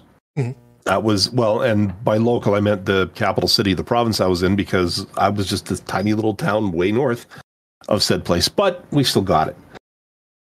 As a matter of fact, we were quite happy when our town actually got featured on the news sometimes, except that one time when that one guy did that one thing, but, that's another story entirely. 11 o'clock was the national news. And then I think at 11:30 was the late local, for the real night owls. Interesting. I'm trying to remember if there was something like that, or if that was. It must have been because 11. Let me see if I remember right. Back in the day, I think 11:35 was when the late shows, the late night talk shows started hitting the air. So things like Johnny Carson, Dave Letterman, whatever other stuff was going on at the time. So wow, damn, I'd forgotten about that block. Yeah. Wow, but then a few years later, we started getting the morning news. In particular, we had a show. It was called Canada AM. This was on CTV, and that was the morning news show. That was news, weather, sports. Maybe a couple of puff pieces. Maybe the occasional guest, like celebrity or up and coming performer, or some BS. And that kind of became, the morning news thing, which was fine. Here in the U.S., we had something very similar to that. There were a lot of them, the most famous of which would be Good Morning America. So for those of us over here in the States, that's the kind of same thing. So, we're pretty much on the same board. Yeah, and nowadays, like I get up in the morning, about 5:30 or 6, depending on what I have to do in the morning. News is already on. Starts at 5, runs till about 9. And yes, there is a rehash, there is a repeat, but the reason for that is, people get up at different times, they want to see the news. So yeah, there's a bit of rehashing, and again, news, weather, sports, all local. Maybe they talk a little bit about national news. Sometimes I can catch them on, okay, dude, your bias is showing, It happens. But even networks like that have to answer to their masters. And if their masters say, we're going to do this, you kind of have to fall in line. Thankfully, it's not always that bad. But yeah, so we've got, like I said, from about 5 to 9, you've got the news. Then at noon, there's a 1-hour news. And then from 5 to 7, there's a national and then a local. And then I think at 10 o'clock, there's another one. So, but again, most of it is actually local news. It's not, the whole national thing. No op-eds. And this is the difference. The network news is the news. Yep. It's Walter Cronkite. That's the way it is. Whereas a lot of what you see with CNN, Fox News, all the ones that I just rattled off before, they're all op-eds because they're trying to generate the traffic to pay the bills. Mm-hmm. You know, to get the ads out there, to get the eyeballs. Yeah. Because you get the eyeballs, you can drive up the charge for, you want your product placed. Well, you know, there's a lot of groups out there that really want to have all these eyeballs too. So how much do you want to pay? Yeah. So, and that's why, like, I don't look, well, okay. I used to watch MSNBC when I traveled because, I'll say it, Maddow was somewhat entertaining until I found out just how much of a frickin' loony she really was. Like, as things came out about her claims and the fact that she, you know, was, but the fact that she doubled and tripled down worse than a blackjack addict. Sorry, you know, you're done. Like, she is one of those poster children for the derangement syndrome that I was talking about before. You know, just, they're so dead. But the thing is, when you've spent since 2016 to now ragging on the guy constantly, you know, even after the fact, and as each thing is sort of debunked or new evidence comes out that contradicts what you've been saying, and you just keep going at it because it's all you've known. It was your cash cow for the longest time. See, that was the big thing with CNN, is that the Trump bump, they called it, where if you just mention him, you get them clicks, you get them views, you get that ad revenue. You get the engagement. But then people got sick of it because A, new evidence, B, must you rehash this over and over again? You know, it's like watching a rerun of the same thing all the time. You know, great for the first Star Wars movies, not so great for this. I don't know. Well, anyway. But eventually people just got burned out on it and just said, okay, you know what, we're done. What else you got? Like, you know, the economy's in the gutter. Crime's up. This scandal, that scandal. Why aren't you talking about that? And then they always try to spin it back to, well, it's Trump's fault. Wait, what? This is not 6 degrees of Kevin Bacon. This happened. Tell us about this. Don't try to spin it back to your old nemesis that is a dried up prune in the corner that's growing mold. Alternatively, without leaving from that one, alternatively, if you're going to go ahead and make that claim, back it the fuck up. Oh, hell yes. Or back the fuck up. Give me the receipts. Yep. That's the biggest thing I want from any of this, is like, you're going to start talking about this. I want the source, and I want the unbiased source. What's the rule? If you make the claim, get 3 sources, 3 different sources from 3 different areas that may be known for different biases, so that you can get something to distill the real facts out of. Yep. I've used this on so fucking many occasions, and I've had to actually literally, not figuratively, literally type this out on many an occasion when people have pissed me off with stuff. This is a schoolyard, grade school taunt, but it's still right. Put up or shut up. Oh, hell yeah. And, you know, it never stops getting old for me how incredibly correct that is. Even though 5-year-old kids will say it's, you know, grade school kids will go ahead and they'll use it. Put up or shut up. Yeah, prove it. And they're not saying, you know, fisticuffs at 5 paces. No, man, you want to go ahead and you want to talk shit about something? Fine. Show me that you're right. Yeah. Show me that you're right, or fuck off. Yeah. Although you're really not allowed to get away with saying that. Well, you didn't go to my school. Well, I mean, yeah, but at the same time, you know, teachers don't really look good on that. You know, people of my age telling kids to fuck off at this. I That's true. don't think it's going to go over. Yeah. Two things. The George Costanza motherfucker I was talking about? Jim Acosta. Jim Acosta was his name. Did you actually go tappity looking it up for yourself? No, did it no, finally I pulled that one. It finally clicked. I just kind of obsessed over this guy because I know just how much of a douche nozzle this guy was. Fair enough. Back in the day. Fair enough. Secondly, and this goes out to a particular news organization and a particular personality from said news organization. This is for Cenk Uygur from the Young Turks. The phrase "Google it" is not proof.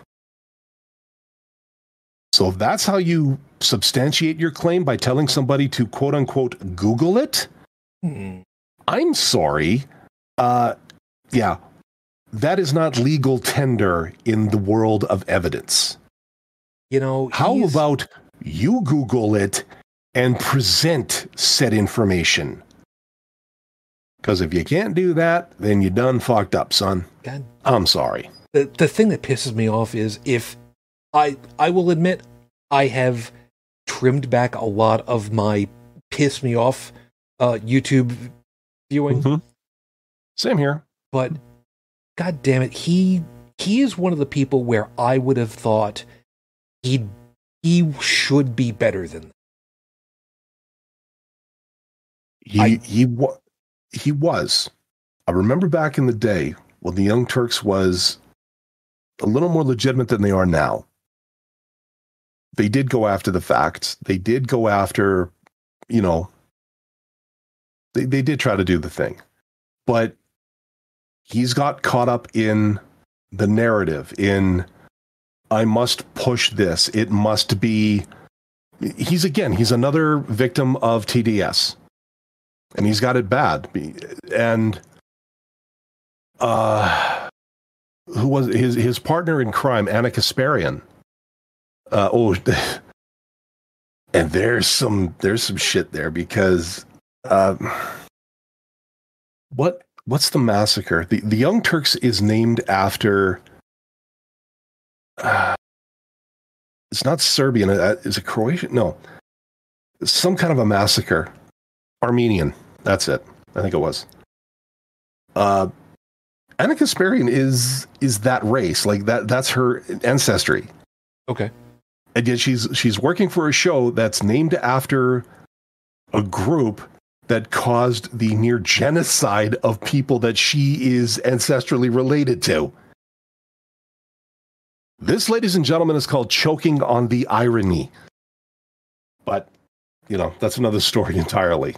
But no, just recently, she kind of crawled out of that sort of narrative thing to the point where she's actually now exploring. She's learning. She's actually thinking a little more critically now about current events. So she's not just seeing it through one lens anymore. She's evolving, if you will. And that's cool. Yeah. That's cool. We can respect that. Yeah. Whereas some people are still stuck in the, only vote this way because everything on the other side is bad. Well, what if they come up with this particular candidate? No, everything there is bad. It's like, just shut up and obey. Almost religious, really, when you think about it. There is a lot to be said. And, I will admit to a certain level of that for myself for my voting record currently. Yeah. However, here in the States, for me, my way of looking at the voting system, the groups of whom to vote for, whom? Fuck it, I'm going with it. I don't care. Yeah. I don't care. Told you, English is weird. Mm-hmm. Fucking brutalizes everything else. All right.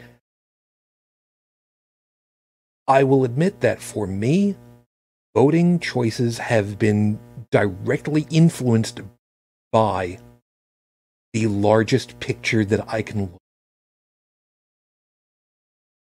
and less at the local level. I know that is probably not, quote unquote, the best way of trying to investigate this stuff, but it is the best way that I know how to deal with stuff for having seen what I have to date. Yeah. Now, like I said, I will admit it's not necessarily the best way, but it's the best of what I've got to. Yeah, and given how the voting system works down there, from what I know, you're kind of hamstrung. I'll give you that. Now, are you familiar with the phrase kitchen table issue? Sort of. I know I've heard it, and I know I've had it defined for me before, but at the moment, we've just crossed over 2 a.m. local, so brain is getting a little fuzzy, and we do need to see about wrapping. Okay. So you go ahead, explain, and we'll see about wrapping right from. Okay, so a kitchen table issue, to my knowledge, is basically these are the things that would matter to the common person, the blue collar, the moderate, the lay person. Things like jobs, the economy, more locally, your infrastructure, your quality of life, just in your town, in your community. I've seen politicians say that, we want to talk about the kitchen table issues. Good. These are the kinds of politicians you need. The business. Okay, no, strike that. Not people who came up from the blue collar or who understand business at its core as a service to the people are the people that really should be getting into politics, and especially people who come up from the blue collar into that. These are the kind of people that should be in office because they know the struggles of the people they're about to represent, which would give them incentive to actually do something for those people. Now, unfortunately, there's a dark side to this. We have had a couple of blue collar people who've come into that. I won't mention any names, but suffice it to say, the second they got a taste of that sweet congressional Benjamin, yeah, fuck the people. I'm in this for me. And that's Shakespeare. Power corrupts. Absolute power corrupts absolutely. And then they're the ones that are now off spouting this weaponized misinformation and conveniently hiding certain facts that are quite readily available. If a YouTuber can destroy a congressperson's argument with a simple search, that is not a good look. That is a very bad look. And my hat's off to people like that, people who actually do the work, who do the searching, who find those facts to contradict these people. I don't know.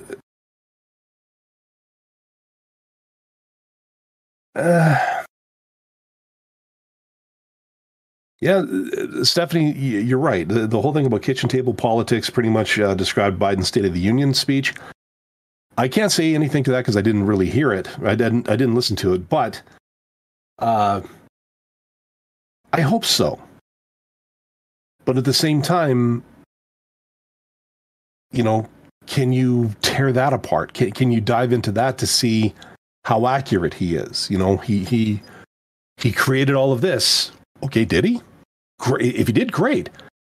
What, thinking about job creation. We created millions of jobs. Okay, great. What kind of jobs were they? Were they, sustaining good jobs where people are going to be able to make a decent living? Or are these, working at McDonald's for $7 an hour? Because if that's what it is, yes, it may count as a job, but yes, you're factually correct, but Yes, because there is a difference between a job and a living. Yeah.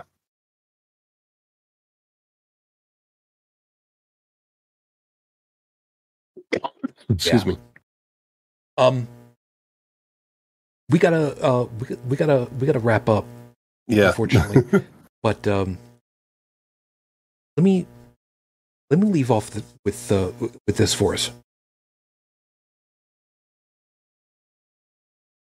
Dallin said it right. Disinformation is not just giving choice information. It's also withholding choice information. It's the gambit that you're not gonna actually fill in those holes, the gap in knowledge that I'm intentionally leaving out, because it's going to sway a group. And when I say sway you, I mean a group, the royal you for a second. And you're going to go down a direction that I want. And once the inertia sets in for that, it's not going to matter if it gets called out as being incorrect. The inertia will set in. And with enough nudging, a particular direction, eventually things change course. This is orbital mechanics at a societal level. Every little bit influences in space. Hell, the pressure of the photons from the sun influence how things orbit. So to think that we are immune from these things happened, there's a word for that called human. It will always bite you in the ass. You don't want that. We're all going to be caught. We're all going to be duped at some point. It's just the nature of the beast. It will happen. Don't ever think that you're a bad person if you get caught. Because, as it's been pointed out, if you get conned by a con man, there is no shame in that for you. You don't feel shame at being tricked by a magician. There's no shame in crying at a play. There's no shame in being conned by a professional con artist. All you can do is the best that you can. To be warned ahead of time, not to be scared, but to be sure that when the time comes for you to figure out what's missing, you know how to do it. We spatted out things like, Google, check Snopes, check a dictionary, check an encyclopedia, ask a professional in the field. All well and good for us to go ahead and make these specifics. The most important part is there are avenues. If you don't know how the answer should be answered, ask. Ask someone who deals in knowledge. Support your library, because those are one of the best resources we have out. They're the keepers of knowledge, and it's free for the taking. Good quality stuff. Keep that in mind. In the meantime, like I said, it is Oh Dark Stupid over here at Casa del Tribble, and I need to get out of here. And surprisingly, I am still actually liking the drink that I had tonight. So, go me! I actually had a malt beverage, technically beer, according to what the label says, and I'm saving it so I can have some tomorrow. That's a good thing. Everybody, thank you very much for being with us. As always, we hope that you found something worthwhile in all of our perspectives. You got something to think about for the week ahead. So, Stephanie, sorry you were the only one over there tonight. I don't know where anybody else was, but glad you were able to make it. You take care of yourself. Stay warm there and stay dry if all possible. Stay healthy. I'm sure that Bridget would remind you, N95 mask, good. KN95 mask, still good. Just be careful out there. Again, thanks. And Dallin, holy shit. A, you made it. B, you made it to the end. So, twofer here. So, seriously, I really do. Thank you so much. Yeah, this was fun. It's good to get into. It felt good to be back in the groove. And yeah, maybe the topic was a little softball, but at the same time, it was.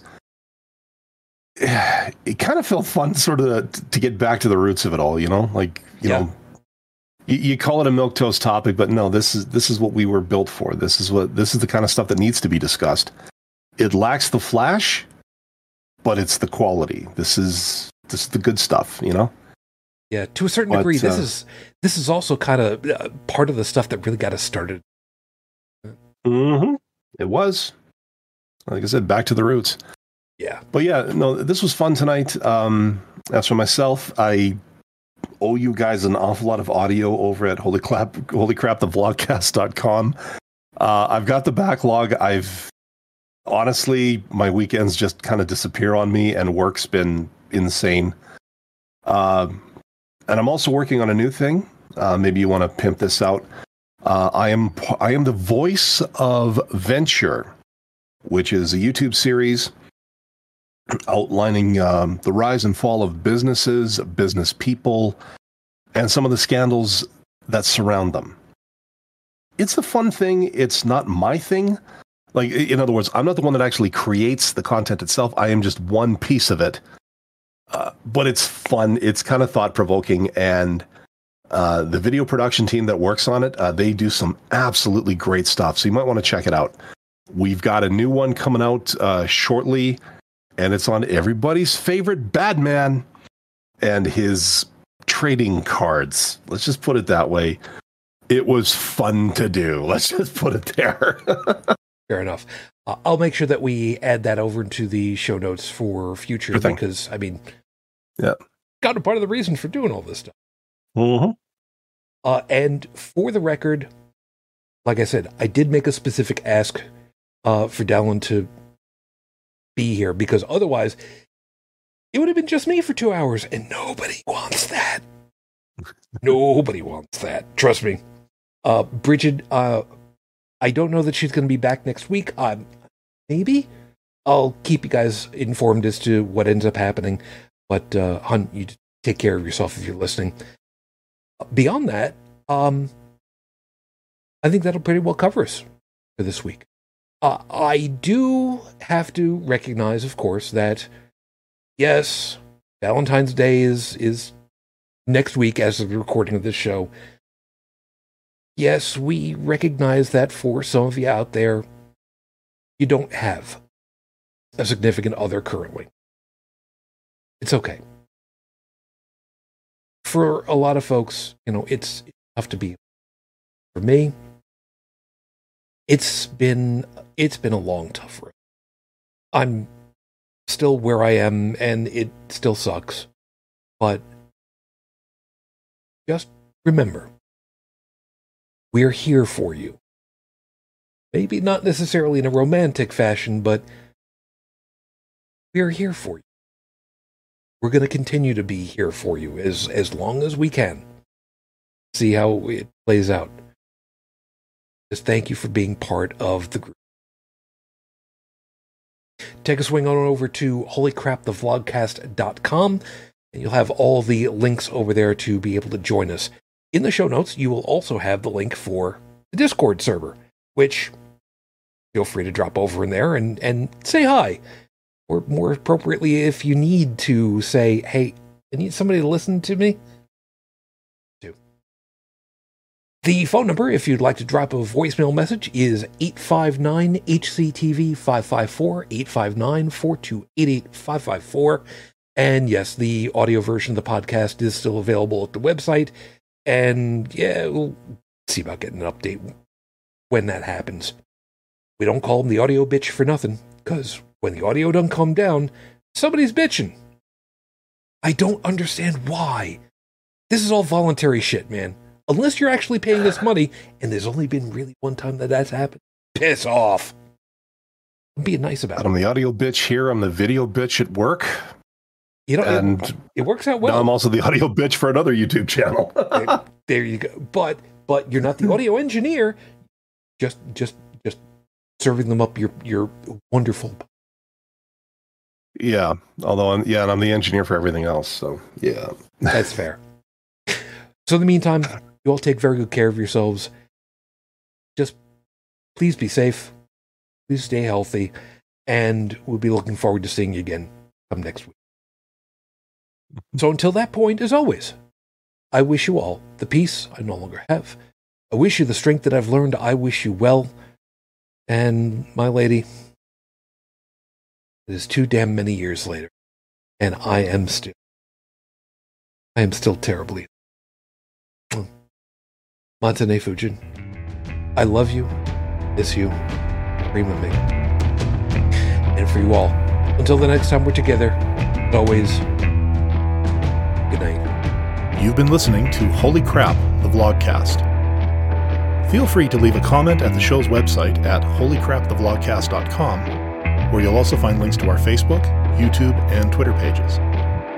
Theme music is Twisted by Kevin MacLeod, available at incompetech.com. And on behalf of all of us here, thank you for listening.